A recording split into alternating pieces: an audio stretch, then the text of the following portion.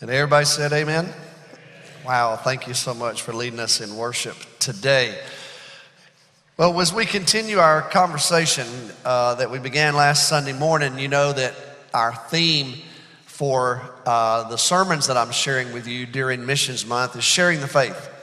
And so last Sunday we began with the mandate, and we will make our way through these next two Sunday mornings. But our theme for missions at First Baptist Arlington is Live Sent. And you know that the curriculum that you're studying on Sunday morning in your Bible studies is built around this idea of what it means to live sent. And you know that every year during November, we remind ourselves of our commitment to the World Mission Offering, and as we give to it all year long. And I want to thank you for your generosity there. Also want to remind you, though, the core support financially for all of our mission efforts is really through our budget. And so we want to continue to be faithful in our giving to the budget. You know, as we've been through this pandemic, these last 20 months or so, however long it's been, it has been really challenging. This weekend, actually beginning this week, starting today, Texas Baptists are gathering in Galveston, and we'll be there for the next couple of days. And I'm going to be leading a conversation with a group of pastors there in Galveston about life in the post-pandemic church. And first of all, I don't know that we're post-pandemic yet, are we? And I will tell you, as I shared with the folks who asked me to lead this seminar, I said my presentation will be really short because I'm going to begin by saying I have absolutely no idea how to lead during this post-pandemic era. It is very challenging. There are so many questions that still remain. So I want to thank you for being faithful during this season that we've experienced across our world. And for us as a church trying to navigate through it all, you have been faithful. You continue to be invested. And just want to remind you that we need that. You know, November and December, those 2 months in particular, when it comes to our giving, those are the 2 months that really set the stage for a whole year's worth of ministry investment. So I want to encourage you to be faithful in your giving to the budget in November and December, because that's really how we fuel everything that the Lord has called us to do, and it sets the tone for us for the rest of the year. And as we continue to figure out how to live in this hybrid environment, you know, where we have a lot of people online, we have more and more folks joining us online, and we're grateful for that. We have new folks visiting us in person and folks that are making their way back in person. It's been a very interesting season. So thank you for who you've been and who we're becoming as we navigate through this time. With all that said, you may remember last Sunday morning in terms of this conversation, we began by asking the question, by what authority? And I shared with you last Sunday morning that the Lord has given us a mandate. Jesus himself is the one who's told us to go and make disciples of all the nations. Well, the question for us this morning is, well, then what is our message? We've been given this mandate. So today, the title of the sermon is Missions, the Message.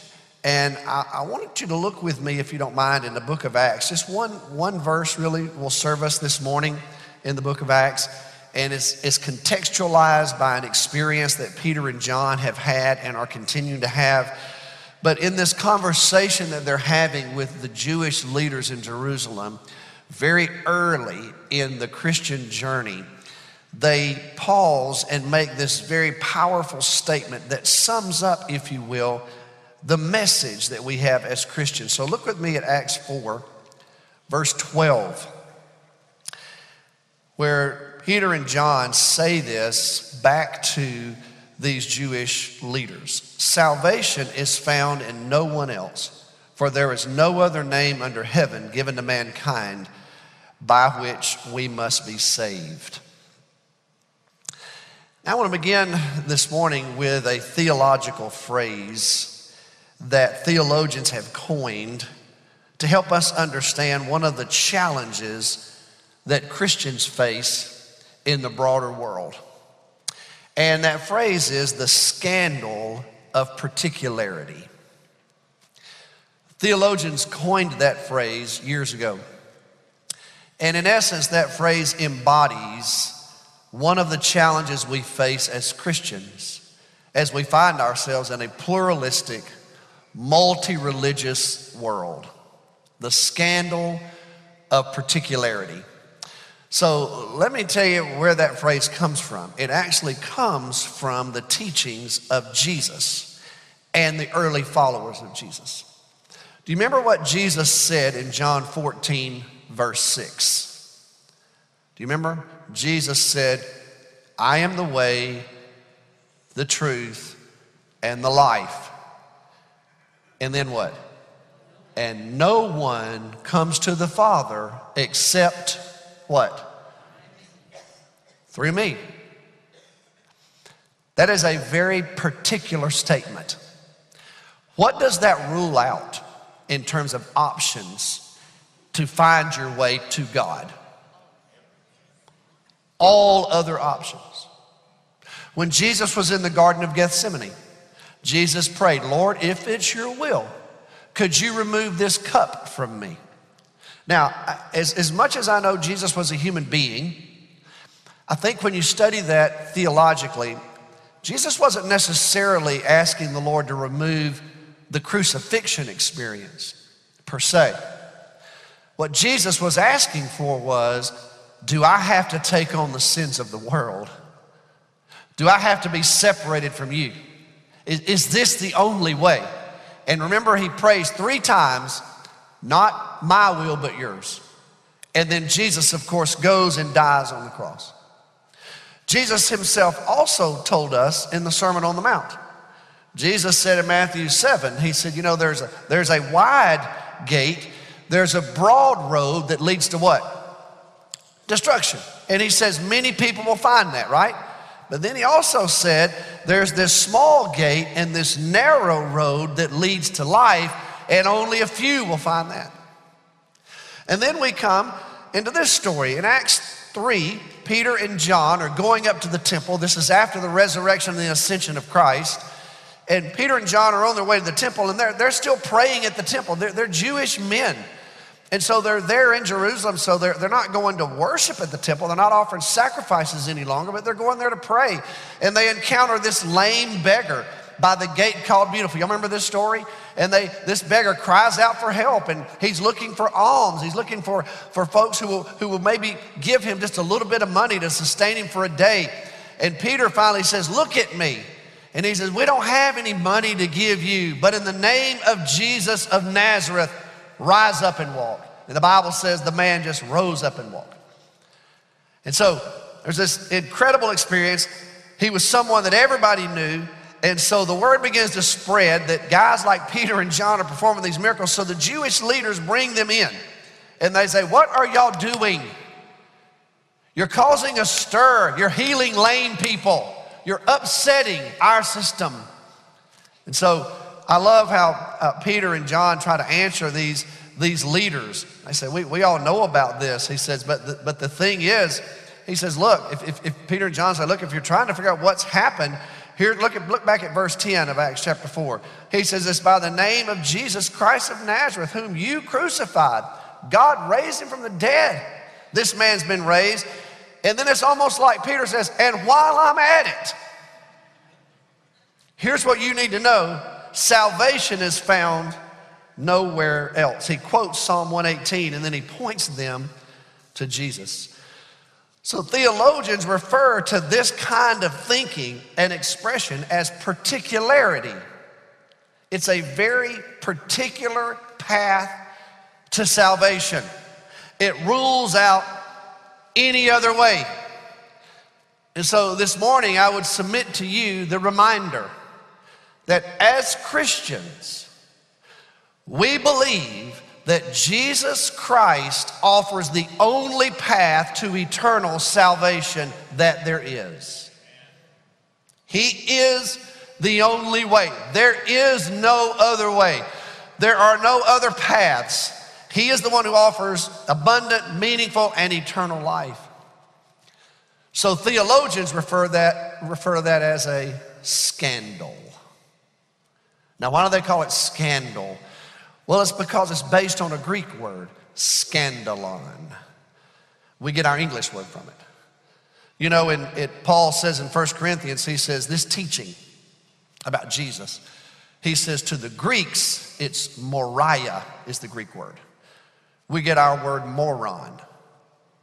It means empty-headed, foolish. He says to the Greeks, it's Moriah, it's foolish.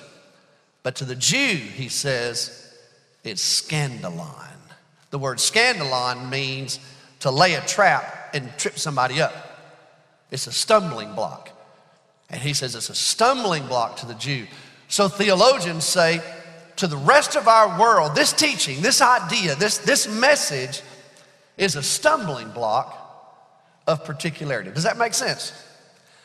So last Sunday, we asked the question, by what authority? Well, the authority is Jesus. This Sunday, well, what's the message? Well, the message is a very particular one.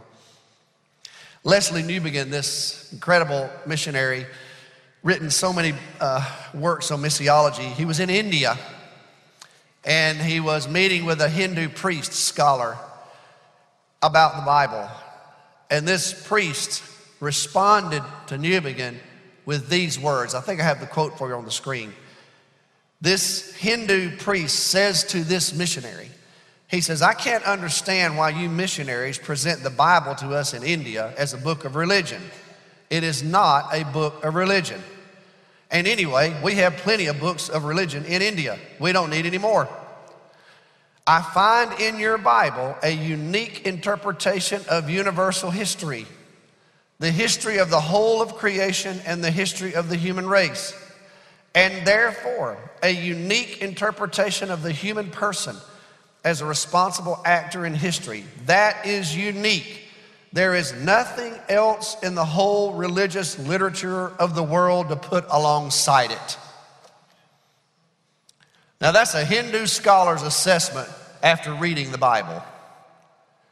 I've read a lot of religious books, he said, but your Bible is different than any other religious book because it paints a universal story of reality. It must either be true or not. Wow. He understood the scandal of particularity, and he's not even a Christian. So here's what I would tell you this morning, just as a reminder. I believe we all already know this, but I just want to make sure that we know. It's kind of like when I was in chapel one day and Shadrach, Meshach, Lockridge was preaching, and his sermon was, He is worthy. And he read that text from the book of Jude about the worthiness of Christ, and he took off his glasses and he said, I know you already know this, but for fear there's one of you who doesn't know he's worthy, let me tell you about him. Well, for fear that you don't know the message, I just want to make sure we know it today, okay? Because the Bible tells a story. The Bible is not just a book of religion. The Bible actually tells a story. In fact, it's the story. It's the big story. It's the meta-narrative. It's the grand narrative of all of reality. And it is either it is true or it is not. Those are really the only two options. It's either the Word of God or it's just the reflections of a group of Jewish authors. Those are really your two options. I've staked my life on it being the truth. And I believe it's the Word of God. And contained in the story is a message. And it is a message that we've been given as the people of God. So let me just summarize the message for you this morning. I don't have time to do it comprehensively, so I'm going to take it pretty quickly. So stay with me. So here's the message as I see it that's contained in the Bible. First, the God of the Bible is the God of creation. Everything exists because of Him. All of creation is an expression of the will of God. In fact, it is so close to God that He spoke it with His breath into existence. That's how intimate it is. It only exists because He said it would be so. God has created all human beings in His image. Out of all of creation, God has singled us out as humans. And He's put something inside of every single human being in the entire world that gives us dignity and worth and value. And that is His image. That means human beings are the crowning achievement of His creative activity. God's desire is for humankind to bear his image and reflect his glory in his world. God has given us the unique responsibility of that very thing, bearing his image and reflecting his glory. His glory is difficult for us to comprehend. If you go back and read the story in Exodus 33 and 34, Moses said, "Show me your glory." And the Bible tells the story of God passing by Moses, and God's love and his faithfulness and his mercy was all on display. All of that is the glory of God, and we're supposed to reflect it. Isaiah 43 verse 7, "My people who I've called by my name are to reflect my glory," God says. However, human beings have sinned against God. All human beings have sinned against God. Every culture struggles with sin and brokenness. You can go anywhere in the world and you'll find sin wherever human beings live. Every village, every hamlet, every community, every family, every neighborhood, every city, every state, every nation, everywhere in the world where human beings live, you'll discover sin because human beings have sinned against God. That story is told very specifically in the Bible. In Genesis 3, human beings rebelled against God and unleashed this evil on our world. And we all have received this sinful nature. And every one of us stands guilty before the Lord. And sin has resulted in humanity's inability to fulfill God's purpose. So because you're a sinner and I'm a sinner, I can't fulfill the very reason for which I've been created. So human beings, because of our sinfulness, we no longer can fulfill God's purpose. What does the Bible say in Romans 3 verse 23? We've been designed by God to bear his image, to reflect his glory. What does the Bible say in Romans 3 verse 23? "For everyone has sinned and fallen short of the glory of God." The very reason you've been created, you fall short of it because you're a sinner. I'm a sinner. What was God's response to mankind's rebellion? Praise his name, redemption. God's response was to redeem, to rescue, to restore the brokenness of humanity. And so we can take this message anywhere in the world, doesn't matter where it is. You can stand in the most isolated village on planet Earth, or you can stand in the most densely populated urban area on planet Earth, and you can share a message of good news that God's answer to the sinfulness that everybody sees on display is his offer of redemption. In fact, Genesis page 3, God said to the serpent, the evil one, "You've been cursed." And he said, "One day the seed of this woman will crush your head." And so we read the Bible waiting, watching the seed of the woman. What an interesting phrase, written in ancient tongue. We all know the seed belongs to the man, not the woman. But the ancients waiting for the redemption of humanity hinges on the seed of the woman. Is it any shock to you that one day in human history, God answered the cry of humanity and he spoke to a young girl, a young lady in Nazareth and said, "I have chosen you, Mary. You, the hope of all the world, Jew and Gentile, will arise in you. The Holy Spirit will come upon you. And the seed of the woman will then bear fruit and give birth." And the answer for redemption has arrived. So God's voice is most fully represented in the person of Jesus Christ, his Son. God spoke this world into existence. In the beginning, God created everything that the Bible tells us in the New Testament, in the Gospel of John, that the Word became flesh. God spoke through his Son. The writer of Hebrews says that's where we find the fullest expression of who God is in his Son. So Jesus Christ is God in the flesh. And guess what? God's glory emanates from his person. John tells us in John 1 verse 14, the Word became flesh and we beheld his glory. Because he most fully demonstrated to us how to bear the image of God and reflect the glory of God on this earth. Jesus Christ stands unparalleled in all of human history. No one else even comes close. No one. Only Jesus has lived the perfect, sinless life. Jesus came as a redeemer. And so God's offer of redemption is a restoration of glory, His glory in human beings. Hallelujah. That means you and I have a message for the ages. That's why these men here in Acts 4 are standing there looking at the leaders of their religious expression. These are the Jewish leaders. These are the learned men who are asking them, what are you doing? And these men said, we want you to know we are standing here today representing Jesus Christ of Nazareth, whom you crucified, and God raised him from the dead. Hallelujah. And I love what the text says in Acts 4, verse 13. It says this: they saw the courage of Peter and John. They realized they were unschooled, ordinary men. They were astonished. They took note that these men had been with Jesus.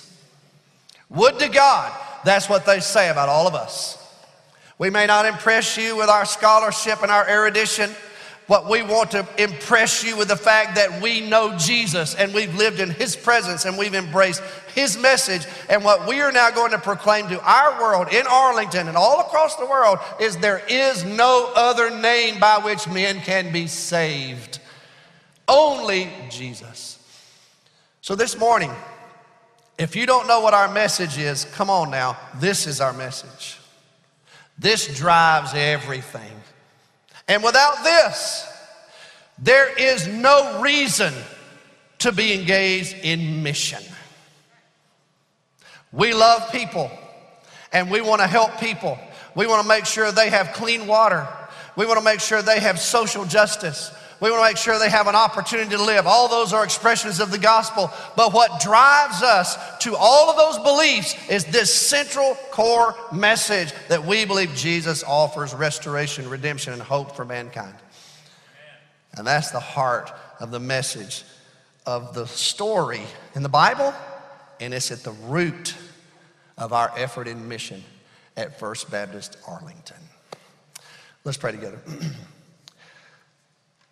Lord, this morning we thank you.